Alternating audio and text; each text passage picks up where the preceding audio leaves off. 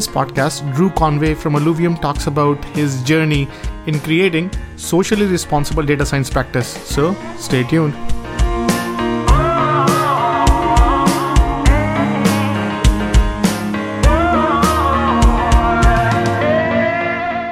So welcome everyone to Future of Data podcast. Today we have with us guest Drew Conway, and this is one of the podcasts that I really aspire to do because it brings us some interesting folks talking about interesting perspective. And I've been a huge fan of Drew and his work. A brief bio, and then we'll chit chat about what I like particularly about his background. So Drew is a CEO and founder of Alluvium, is a leading expert in the application of computational methods to social and behavioral problems at large scale. Drew has been writing and speaking about role of data and the discipline of data science in the industry, government, and academics for several years. Drew has advised and consulted companies across many industries, ranging from fledgling startups to Fortune 100 companies, as well as academic institutions and government agencies at all levels. Drew started his career in counterterrorism as a computational social scientist in the US intelligence community. With that, Drew, welcome to the podcast. Vishal, it's great to be here. Thank you. Beautiful. So let's start by talking about your journey. I think it's fascinating. So yeah, if you can walk us through. Absolutely. I think, as you probably know from speaking to many data scientists, it has a sort of winding road, and certainly not one that I would recommend for others to take.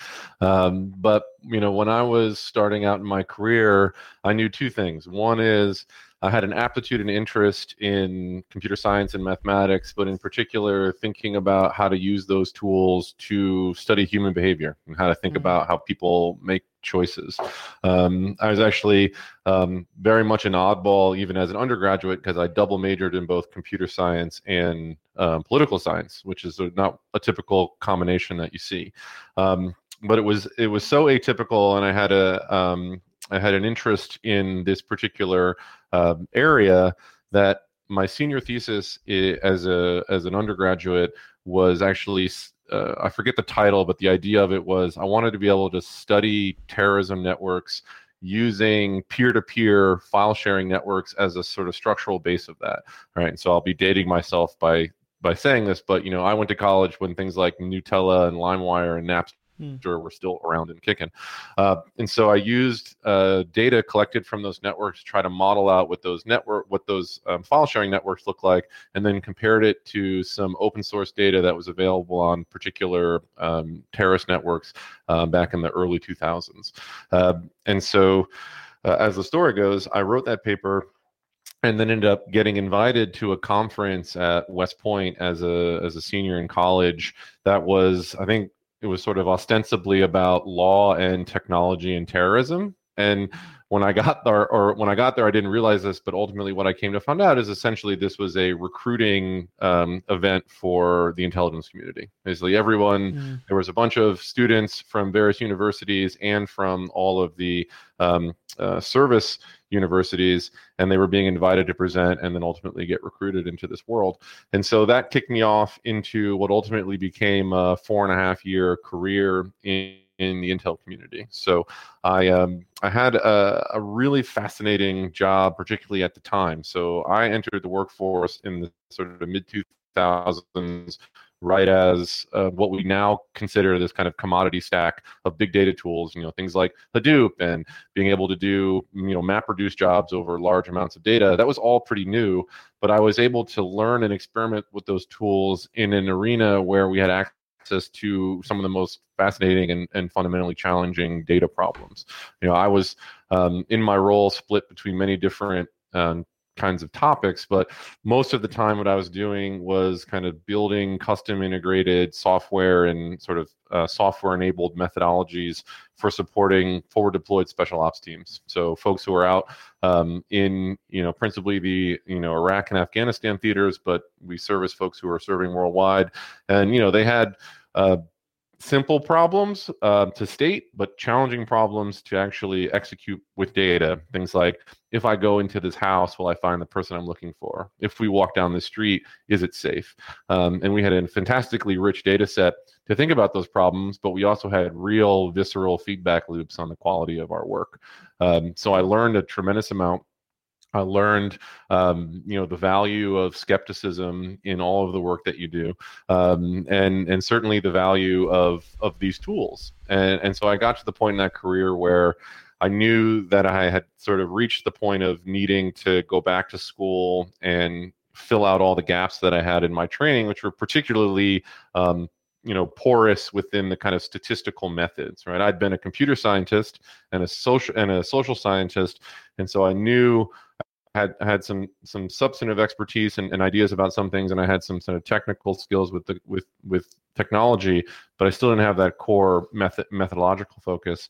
So ended up leaving DC and coming to New York to do a PhD at NYU, but a PhD in the social sciences. In fact, my PhD is in political science. So ultimately decided not to pursue a technical discipline, but a social science discipline, because at the core of what I was interested in was still human decision making. Right? I was really interested in how people make choices. And as I'd kind of grown up through that early part of my career and now leaving the Intel community to go to academia, I think one of the things that I was most excited about was this sort of, now there was this massive access to human decision-making data through social media and e-commerce and all of these things that we now, again, kind of take for granted as these kind of primordial data for understanding these things. I was like, oh, I can go study this stuff. So I came to New York and started doing my work, but it was also a great time to be in New York City for someone like me, because lots of things were changing. It was actually a particularly bad time for New York. It was a particularly bad time for the economy, right? This was in late 2008. So we had this financial crisis kind of collapsing around us. But I was fortunate because I had the cover of graduate school, right? So I had the safety of being in graduate school, but had the opportunity to now interact with folks in the New York City community who were either coming from a financial services or media or product background, and people who are working in then kind of nascent startup community or other larger technology companies, and all of us were kind of coming together because there was all of this change happening in the marketplace. And so kind of through opportunity and will, managed to insert myself into that community and made some wonderful friends, some deep connections, and ultimately had the opportunity to kind of build a kind of secondary career beyond the one that I was building in my work as a graduate student, thinking about data science and how this new discipline could interact as a kind of profession as well as a path of study, and then many other things from there. But that's the sort of general path for me. That's what got me to New York, and that's what got me excited about data science. Interesting. So I think one part that I missed to sort of communicate was that you founded DataKind, and that sort of created the social activism through data science. So let's talk about your current role before we get to a bunch of these jewels in the past. So what do you do now, and what?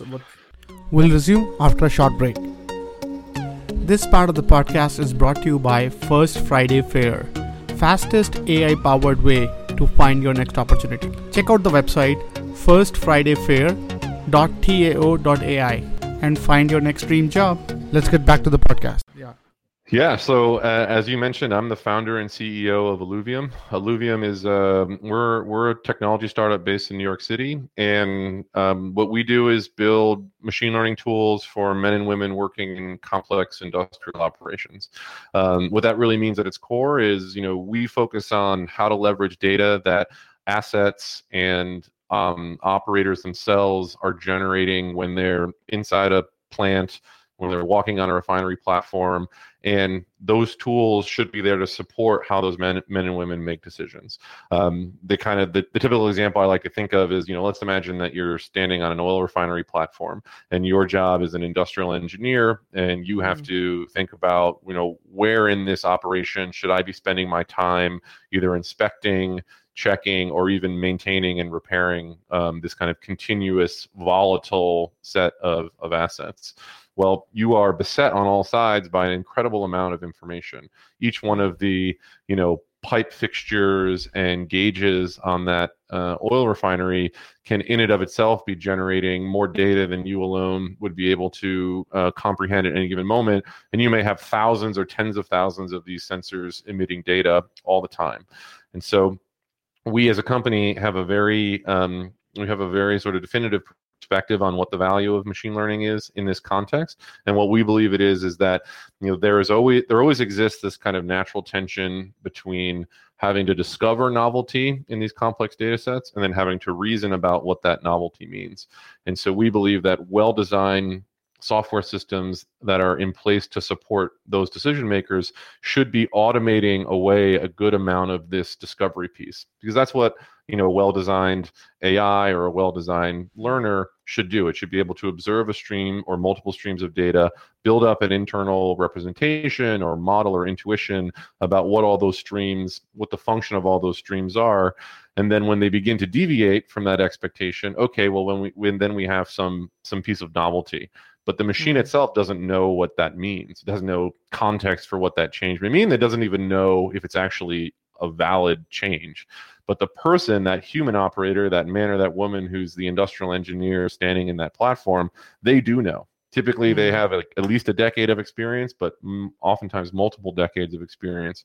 And so if we can fix that tension between discovery and reasoning to the appropriate equilibrium where those interactions that an operator would have with a system that feeds them high value information is of a high quality, that means that those alerts or that information stream is often giving them valuable information, then they should be able to quickly reason about that, build take an action or learn something, and then create a positive feedback loop in the system, right? That's the thing, that if we build kind of data-driven products, there's always that feedback of, well, anytime I interact with an expert, I want to learn a little bit more about what that expert's reasoning is, so that the next time I give them information, it's even more precise and even more useful to them. And so at our core, that's how we build products. We have one flagship product in the marketplace, which we call Alluvium Primer, which I'd be happy to talk about more. And as a team,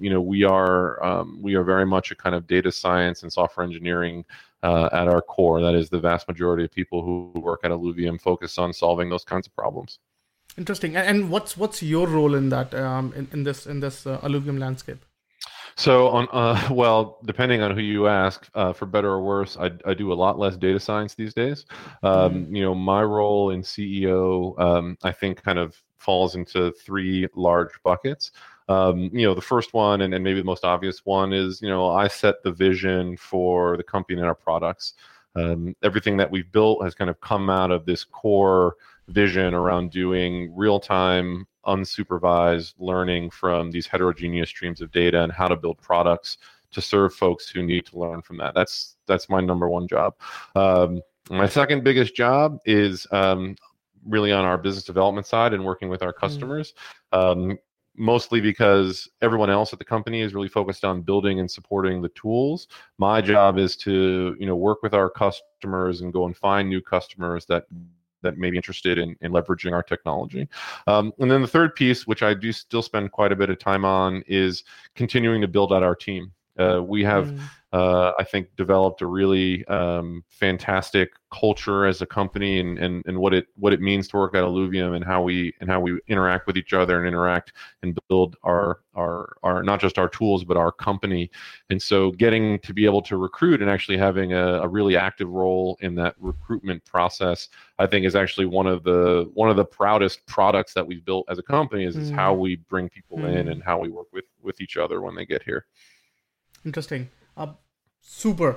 So I think let's talk about DataKind for a few minutes.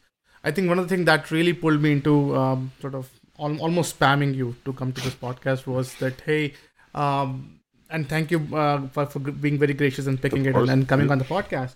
So it is it's this idea of DataKind. So if you can walk us through what DataKind is and what you guys did, and then we'll go into the nitty-gritty of putting this thing together. Sure. So what DataKind is it's a social sector organization with a relatively straightforward mission, right? We believe that the social sector, as a sort of sector of the economy, are going after the most challenging problems that humanity faces. From environmental challenges to social challenges to economic and everything in between. So within that, you have men and women who are working in those industries who, by their own work or mandate potentially of their funding situation, are producing a tremendous amount of data, right? Typically, whether it's through measurement that they're doing in the field, even through instrumentation that they're using as part of their process, they're creating all of this data, but they have one real big problem, which is they don't have access to the world's greatest data scientists, because the world's greatest data scientists and software engineers and UI and UX developers are typically working at the best tech firms in the world, whether it's your Googles, your Facebooks, and everywhere in between. That's where those folks go, because that's the economy of our market. So DataKind exists to bridge a gap between these two communities, to first identify the top, most talented data scientists and engineers in the world, and identify the most challenging, interesting, and most importantly, I would say, technically ready social sector organizations that can articulate a problem that they want to solve data, or a product that they want to build with data, and then we can match those two groups together. And what DataKind does, they do this in many different ways. They do it either through events, which are called data dives. They do them through short-term projects, which is through their data core group, or they do direct consulting, which they have sort of an elite squad of data scientists and engineers that can directly consult with social sector groups. And the Jake Porway, who's the executive director, he really deserves, most of the credit in building the organization since it started.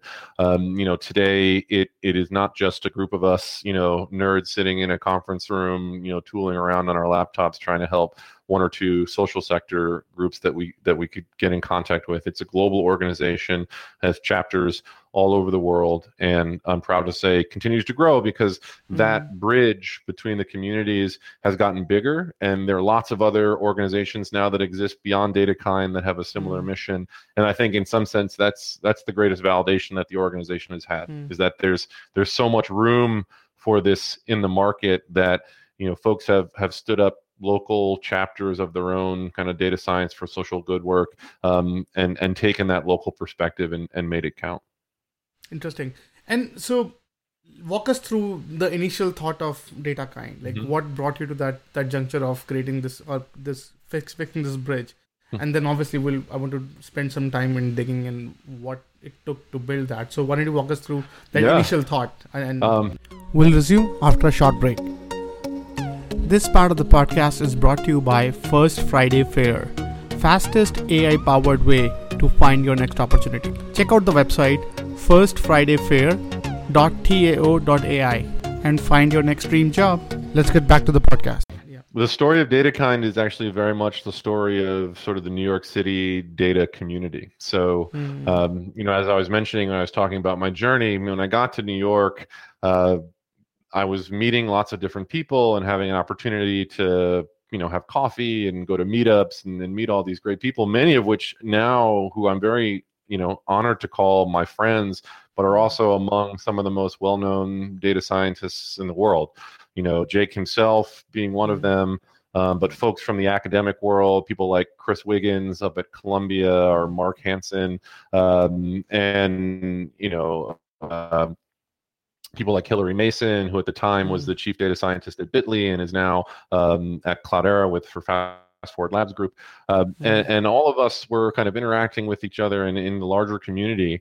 And eventually we got into this kind of monthly tradition of having a potluck brunch at the New York Times building. So one Sunday a month, a group of us would get together and just have a potluck brunch up towards the top of the New York Times building, where the research and development group had their floor, and that was actually where Jake was working at the time. And so we would typically kind of assign ourselves a topic, and one week or 1 month, I should say, the topic was, how would you teach a course in data science, right? The folks from academia, and I was obviously in a graduate program at the time, so I was close to the notion, if I was going to TA a class, what we think about. And we had a great group, the folks who showed up all contributed ideas to how we would teach it, and then ultimately Jake and I started having a side conversation to say, well, I think that there's this other problem that exists, which is, where do we get interesting problems for people to work on, right? If you wanted to learn about data science, how would you actually go about doing it? Because one of the hardest things about doing data science is actually finding an interesting problem and then going and answering it. And so we had this idea to say, well, maybe there's folks from the social sector there's likely folks in the social sector who already have these problems kind of well established. What they lack are resources and access to the people. So we spent the next couple of weeks just thinking about how we could plan an event where we could get people together to do this. So DataKind as an organization actually really just started as an event, which we called a data dive. We didn't even really have a sense that there was going to be an organization that did it. It was sort of a data dive brought to you by Jake and Drew.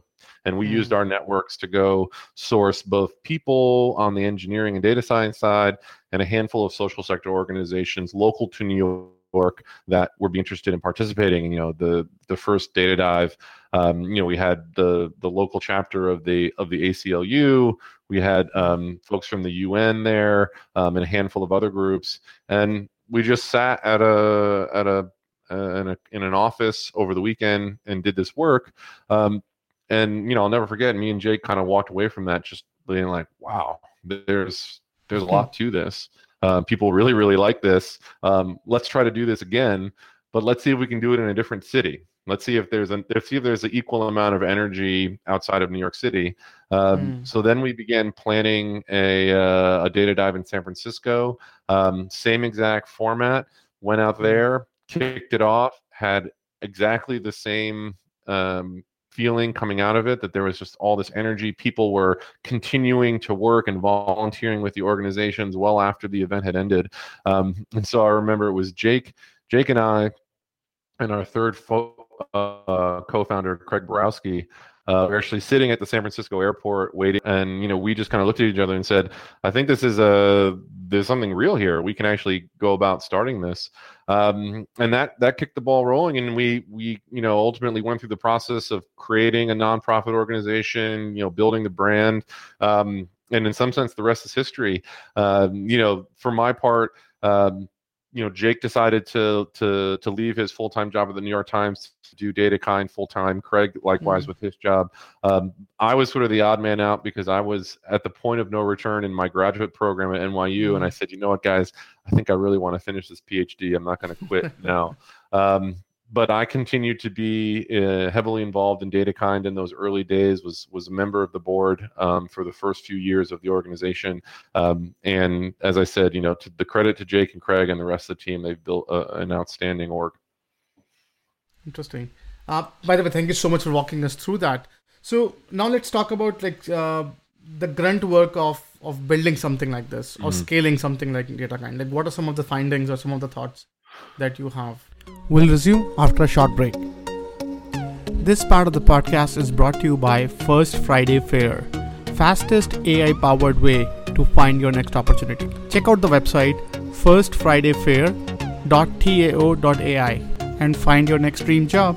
Let's get back to the podcast. Wow. Yeah, well, the interesting thing about DataKind is, their central challenge is one of how do you build a process around sort of from idea to definition to product to delivery of a data science product, sort of end to end, right? Because again, if you think about the two parties that are involved, you have eager and ambitious engineers and data scientists who want to do work, come with their own tool set and ideas of how to do stuff, and then you have deep experts in a particular problem area in the social sector, and they come together and they say, okay, we're gonna do this data science project, and we're gonna do it in 3 months. Let's figure out how to do that. So the biggest challenge to start is, how do we create a kind of modular, scalable process of going from first getting those teams together, defining what the problem is, and then beginning to build it.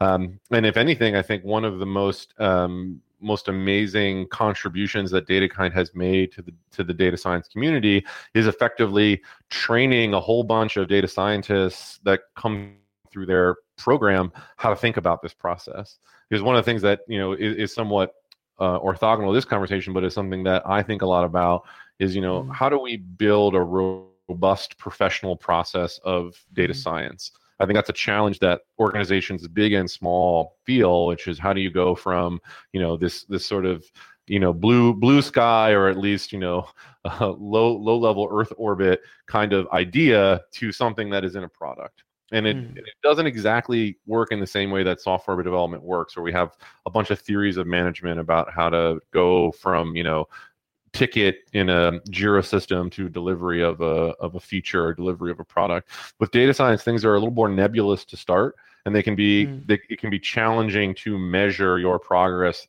along the way when people come with, a specific kind of academic training or a specific kind of engineering experience, or have a specific kind of bias with respect to the data that they're looking at. That bias can be expertise, or that bias can be ignorance.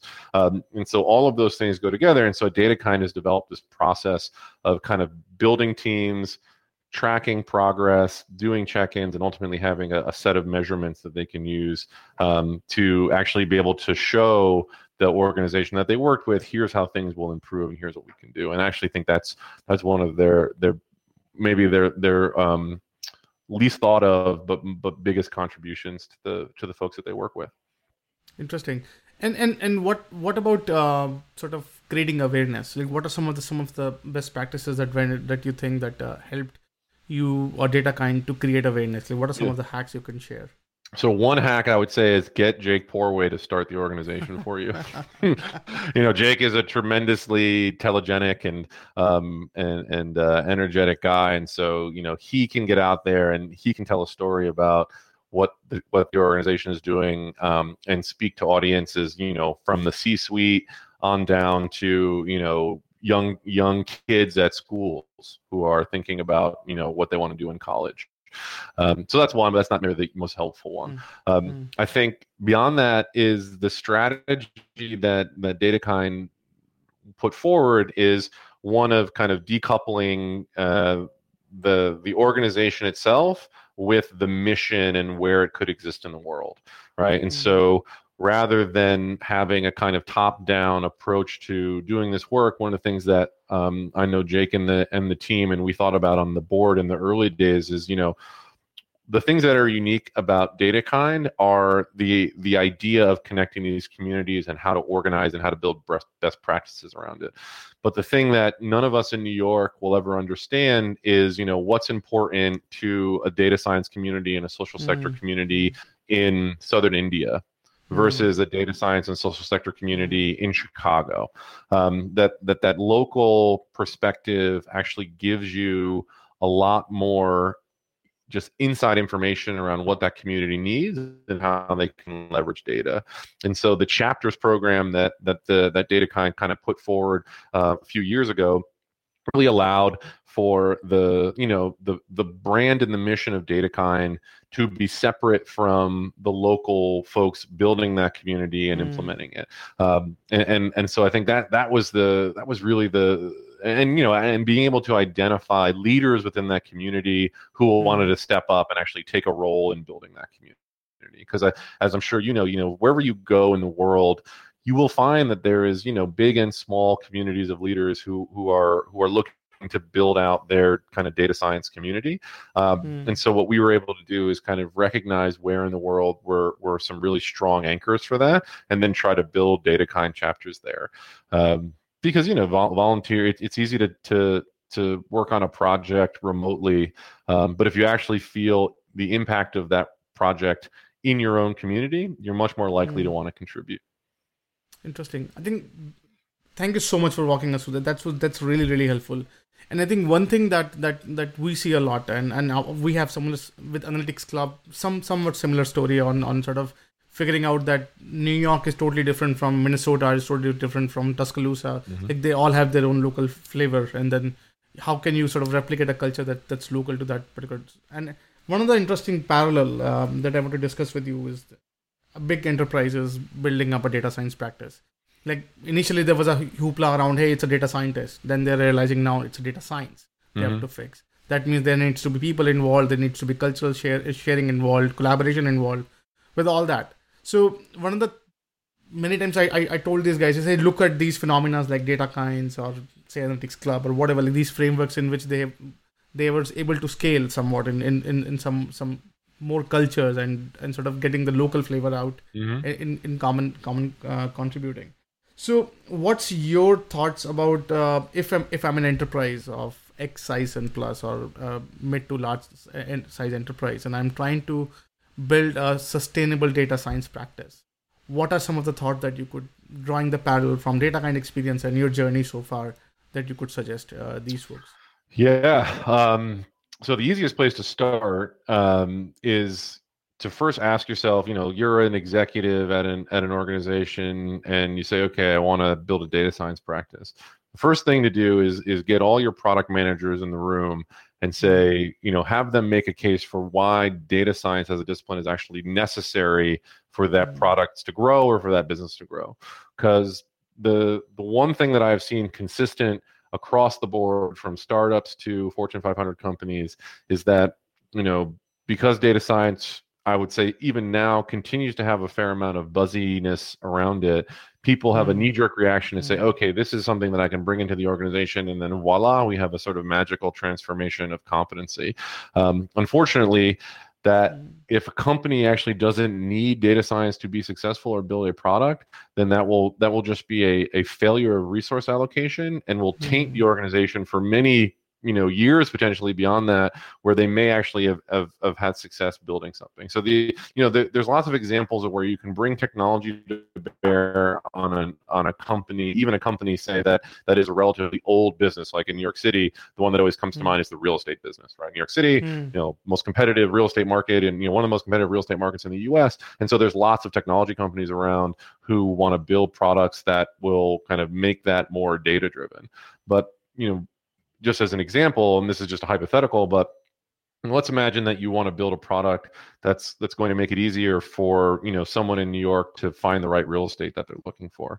That could be a data science project, but probably what it really is just a data engineering project. How do I make this data set more searchable? How do I make it more amenable to a person wanting to look for something? So that's one place to start. So that's sort of like the big first bucket is like, do I actually think I want to do data science in my organization?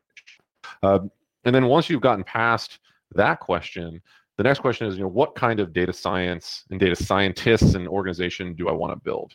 A good friend of mine, who's actually one of the head data scientists at Slack, a guy named Josh Wills, has this great metaphor, which is, are you a lab data scientist or are you a mechanic data scientist? Right.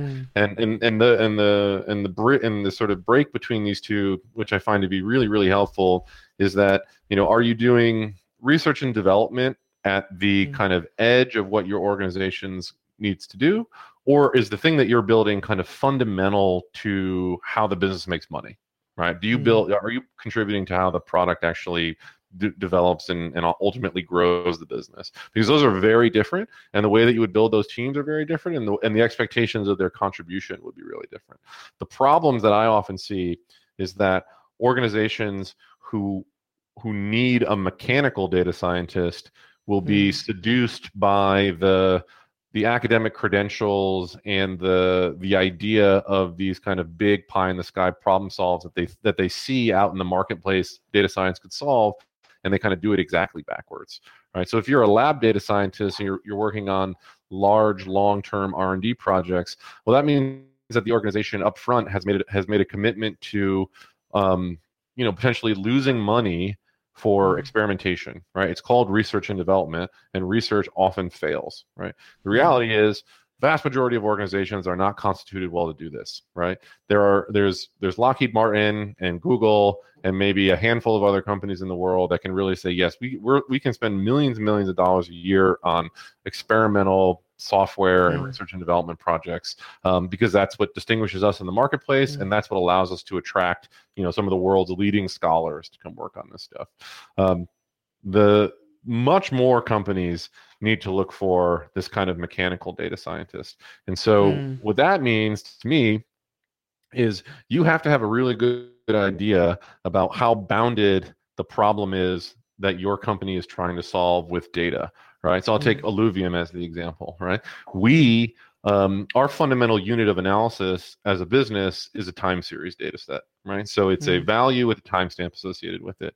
Everything else beyond that is metadata, and we can build a system that analyzes it. But we are not looking for someone with deep, natural language processing expertise. We are not looking for someone with deep, experience building recommender systems. Right? That's just not the thing that we're looking for. We're looking for folks who have experience with time series data, but more importantly, kind of think about problems with time as a big dimension within that analysis.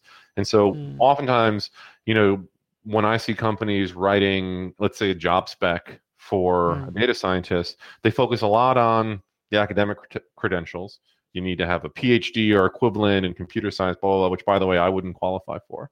And then they spend a lot of time talking about, what data science is or how it fits in the organization. But they don't actually talk about like what is the problem that someone wants to solve, what tools will they be using, how will they be expected to contribute to the business. And so, last thing I'll say on this, and want to answer any questions, but it's, when I'm talking to younger, kind of earlier career folks who are, either making the transition from academia to industry or want to jump in and start as a junior data scientist, I always tell folks, ask the company that's hiring you, what is the thing that you want me to do in my, say, first week or 2 weeks? What do you want me to know? Because oftentimes when you start a new job, particularly in kind of technical role, that first few weeks is really just, okay, here's how this company does its work. Here's the tools that I'm expected to use. And if you hear back from them and it sounds like tools that you either know already or are interested in learning, then that's a good fit. But then the next question should be, okay, what is like the first big project that you want me to contribute to? What is the thing that you think you want me to build? And if the company can't answer that question in a fairly succinct way, well, then that's a red flag to me, because it means, have they actually thought about why they want to hire you beyond the fact that they want to be able to tell people they have a data science team? That's often a red flag. But also, is what you're building contributing to the part of the business that makes money? Because if it's not contributing to the part of the business that makes money, you always run the risk of having a negative experience as a data scientist, because the thing that you're building can ultimately be looked at as, oh, that's an interesting toy, or that's useful blog post for marketing, but that's not actually contributing to the business. And I've seen a lot of data scientists who are extremely smart actually end up getting let go from groups, not because they weren't good at what they did, but because ultimately the business decided, what, we don't need this kind of data scientist. So probably a longer answer than you're looking for, but it's something we certainly think a lot about. Interesting. No, I think that's a extremely valid point. And I think so. In our conversation, we talk to like a lot of businesses, and we see two very common problems where the data science is failing. So I think, and you put it the best in the data kind of example, that so one bucket is the problem bucket. So it has a problem the data science could solve. The other is the talent bucket. These are data scientists that could solve probably anything. So many times you see either businesses who over recruit a data science and then trying to say, now I have people, now try to look for the problem. And in some cases they say, hey, I have like amazing business problem that I'm struggling with. Now let me find talent to solve that problem. In both the cases, we see sort of this struggle of either getting the talent or getting the business compliance on. Sort of, I have folks, they're sitting idle. How can they be busy? So now drawing the parallel from DataKind, like what if I need to hire that particular first person, and if I am that first person trying to build up a data science practice within this company, what are some of the things of 1 to 3 tactical steps that you could suggest to me that I could do to sort of merge these two worlds together somehow? So I think, honestly, I think a big part of it starts with how a company builds its recruitment process, right? So I think, as I think I mentioned before, one of the things that I'm most proud of at Alluvium, but I think one of the things that I've focused a lot on in this more recent part of my career, where I've spent more time managing people and teams and less time contributing as a data scientist, is thinking about that recruitment process as a product in and of itself.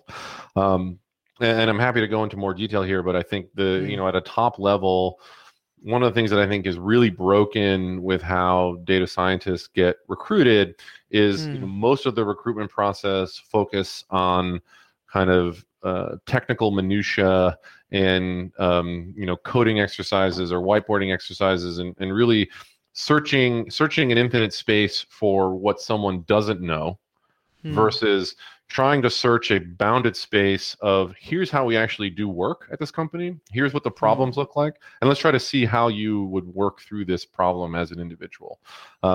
So we often, what we talk about is, there's always asymmetry in an interview process. If I'm interviewing you to work at my company, I already know as much as there is to know about what it's like to work at Illuvium, and you might know just a tiny little bit.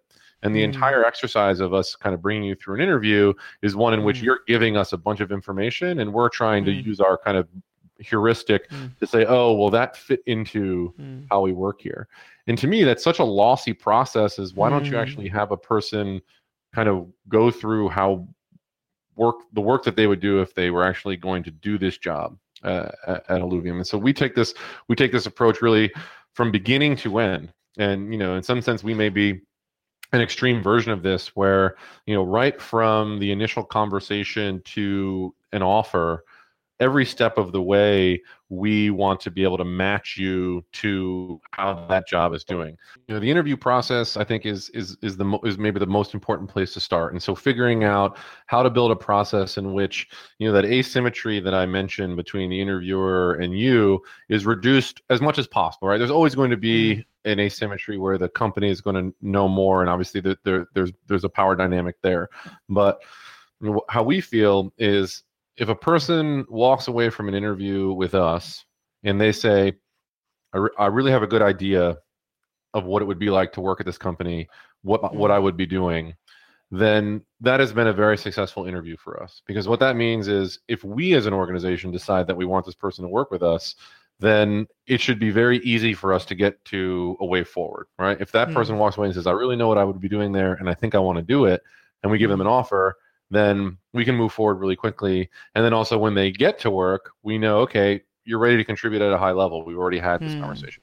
Versus the other way, which is, well, I think you know how to, specify normal distribution at the whiteboard, and you can do this, linked list evaluation in a coding exercise. But okay, here's actually the work that you're going to do, and now let's figure out if you like it. That I think is really problematic, and so we've really focused a lot on that at Illuvium. And I have to say, it's certainly not without its faults, and we've worked really hard to evolve and maintain a high level of quality there, and has required some changing.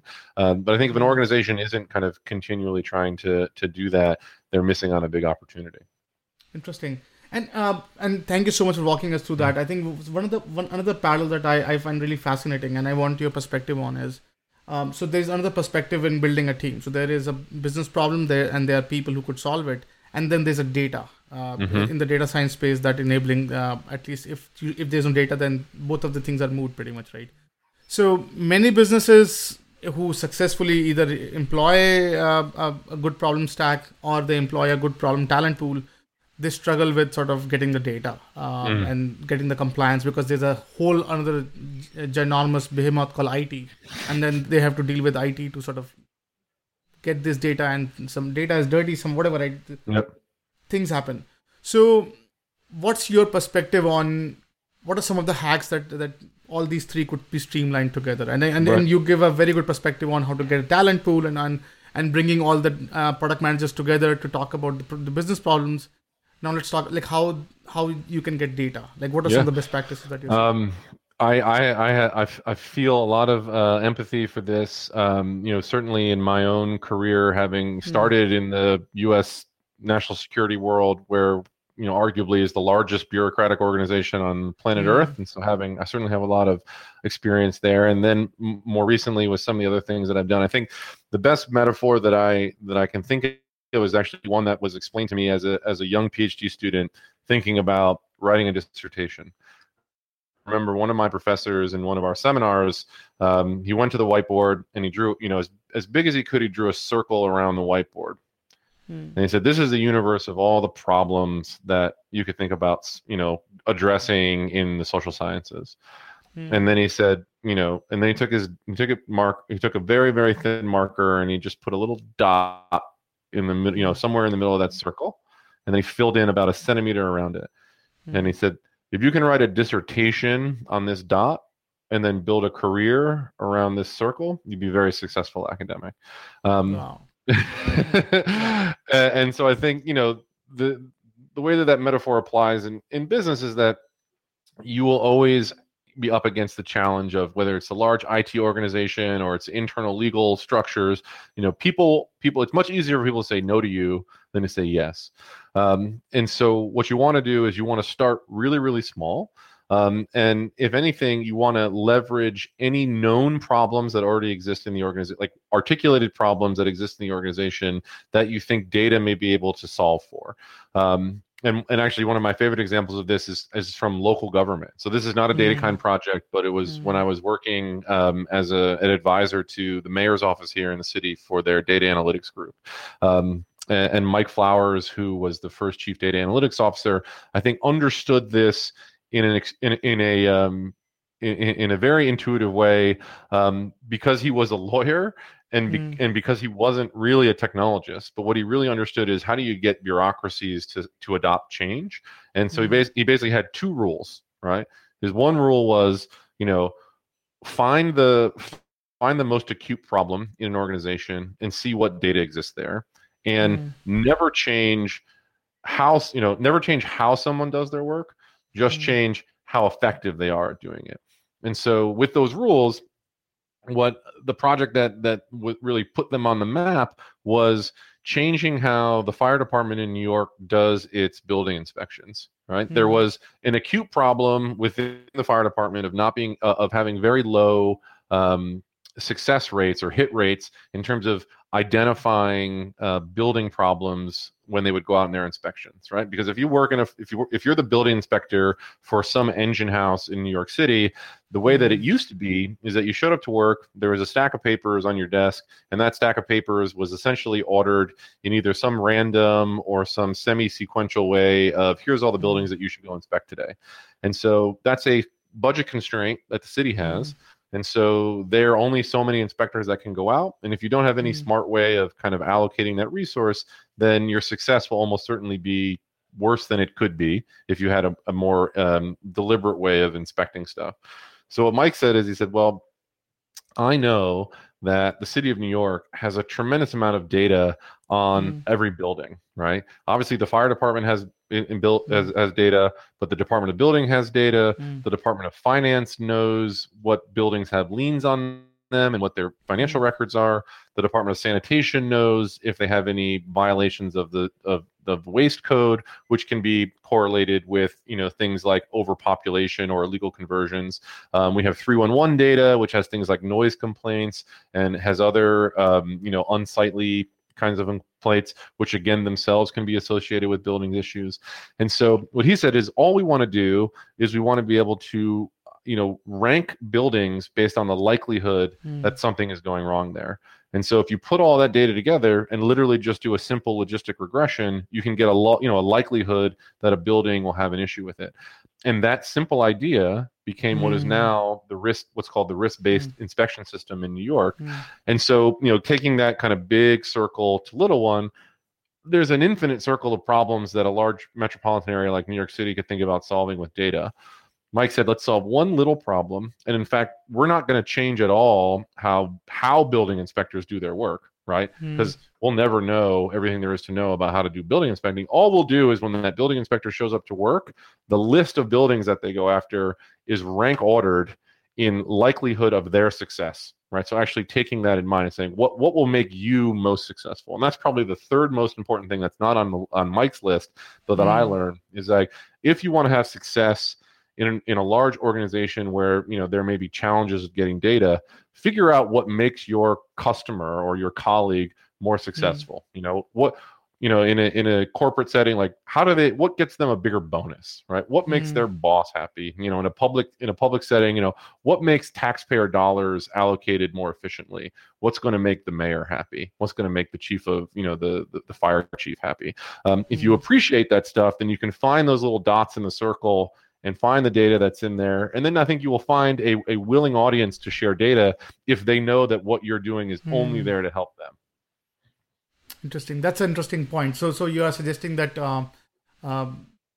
get the bosses happy, get their buy-ins. So at least you can do something. Okay. Yeah, and I would even. I mean, it may be the bosses happy, but it's like what makes the individual happy, right? Because we were making, or Mike and the team was making, building inspectors happy because when they would go to buildings, they would find violations, right? It would make them look like they were, it would make them not look like, but it would make them more successful in their job, which is before they'd show up and maybe they wouldn't find anything. And so they'd walk away where, the citizen would feel inconvenienced because a building inspector showed up and there was nothing wrong.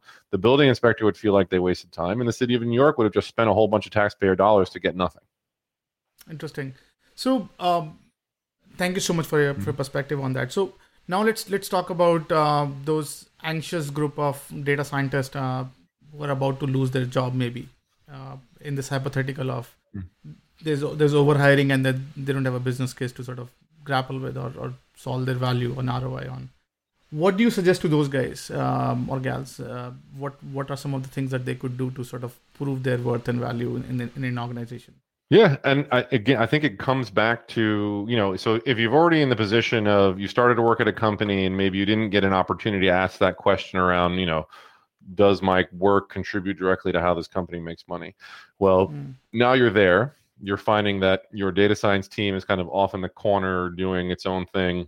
And you start to see, the CFO is kind of sticking his head in or her head in and saying, "Wait, what are you guys doing in here?"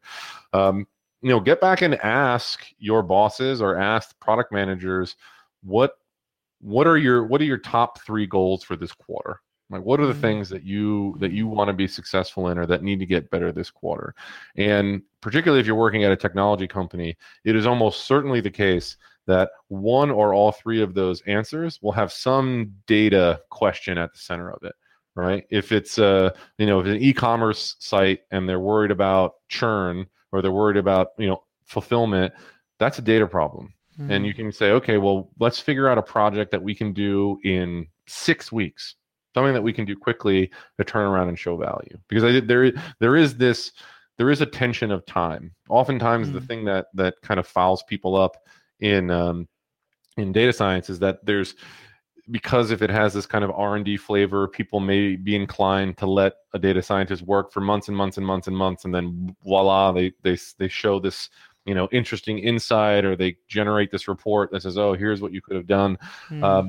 But it's never obvious, okay, how am I actually building a product around that? But if you start and you say, okay, what is the problem that you need solved? Okay, we want to reduce churn. Okay, let's build a 6-week project that instruments the website in a way that we can understand, why people are leaving, and then build a simple fix or make a simple recommendation to how we think we can reduce that. And if you can do that within, a 4 to 6 week time period, I think, you will start to show obvious value to a business as to how they can improve. I think that's fabulous and definitely really, really useful. So we're almost at the tail end of the conversation, and I sort of remind that sort of I'm thinking about that we're not talking about Alluvium and IoT.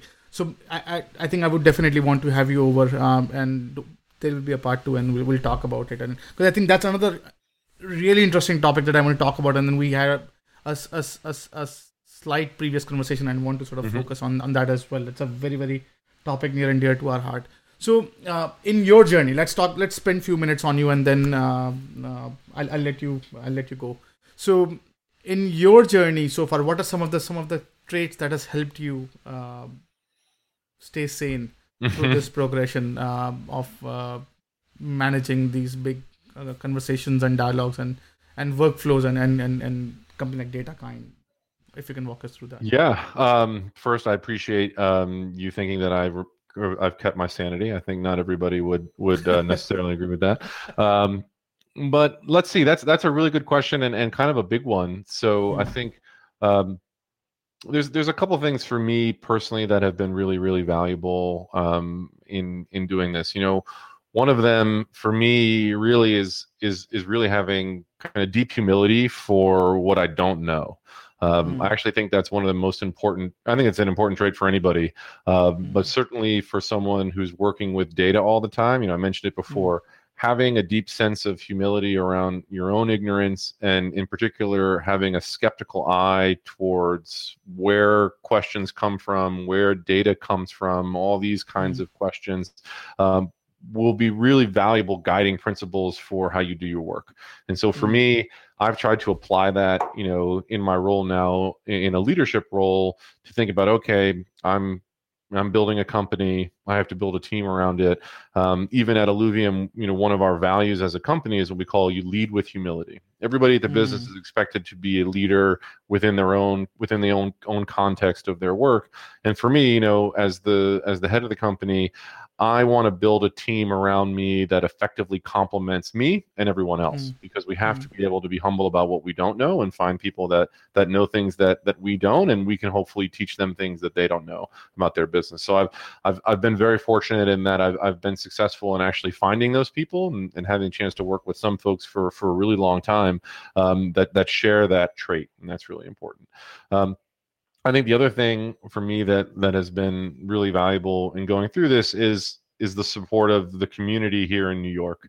I think that New York City is a very unique place to build technology companies, but in particular build data science companies. I've said this before in other mediums. I think New York City has some of the most valuable natural resources for data science that don't exist anywhere else, right? Whether it's the university system for generating talent, whether it's the anchor industries here that are all really data driven, again, finance, media, entertainment, all of these things, advertising, all these things that have always been data driven. And then really the geography of New York too, being all kind of crammed in this island or these 5 boroughs, it allows for the development of a really, really rich community that I think, I've been all over the country, I've been all over the world and seen some wonderful communities, but none of which are the same as my hometown. And I guess if there was a third one for me, it's kind of an appetite for learning. I think, you have to always seek to learn new things, seek to try to identify, whether it's a new tool set or a new methodology or a new industry and new problems. Again, for me, I've been fortunate because my career has very much been I've been very lucky because I've kind of got to decide which kinds of problems I wanted to work on and see how data science could be applied to those. And so, that has really helped, I think reinforced for me the value of always kind of being willing to get out there and learn from other folks. Interesting. Well said. So one more thing we ask all of our speakers is their favorite read. And do you have a favorite read that you can share with our community?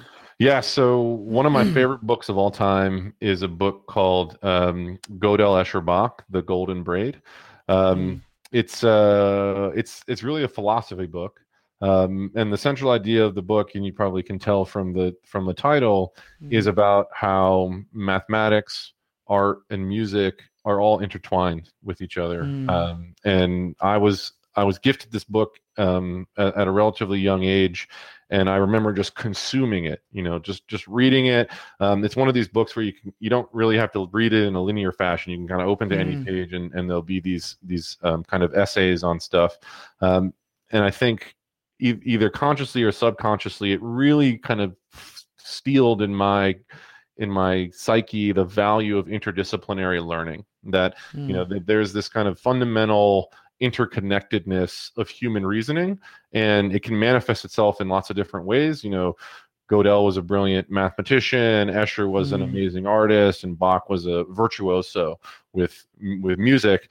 But at the core of it were lots of the same ideas and lots of the same skills. And so thinking about how we can take these kinds of skills and apply them in different ways really had an outside impact on me. And it's a book that I love to share with people if they've never read it.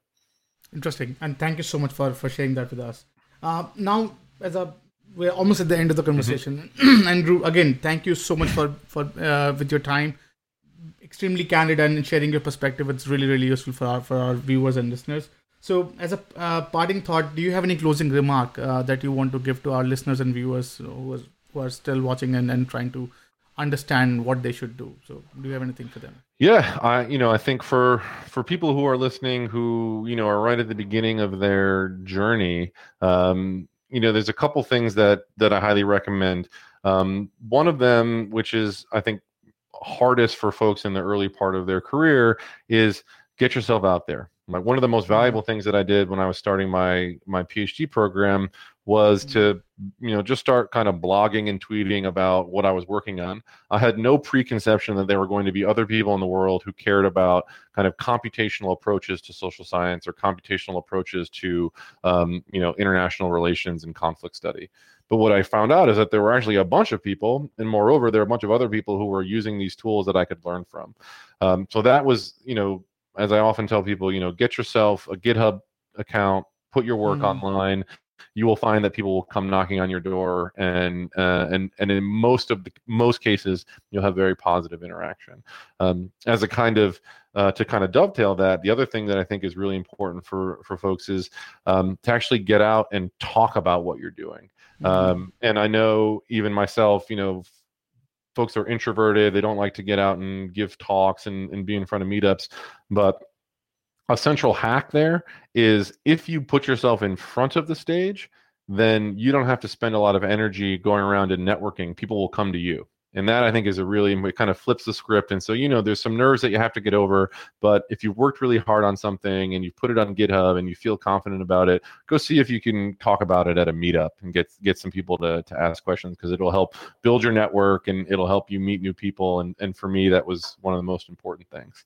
And for folks in business, senior or contributing, I think again, look at that recruiting process. How do you build your team? And then, the one question that's outstanding for me, which I'd love to hear from folks about, is, what is your theory of management within a data science organization? As I mentioned before, I think that is something that we as a discipline are going to have to figure out here over the course of the next couple of years, because data science as a role has been around long enough that you have people who are kind of in that part of their career where they're thinking about moving into a more senior role. But what does it mean to be a data science manager? Right? What does that career path look like? What are our expectations for those folks?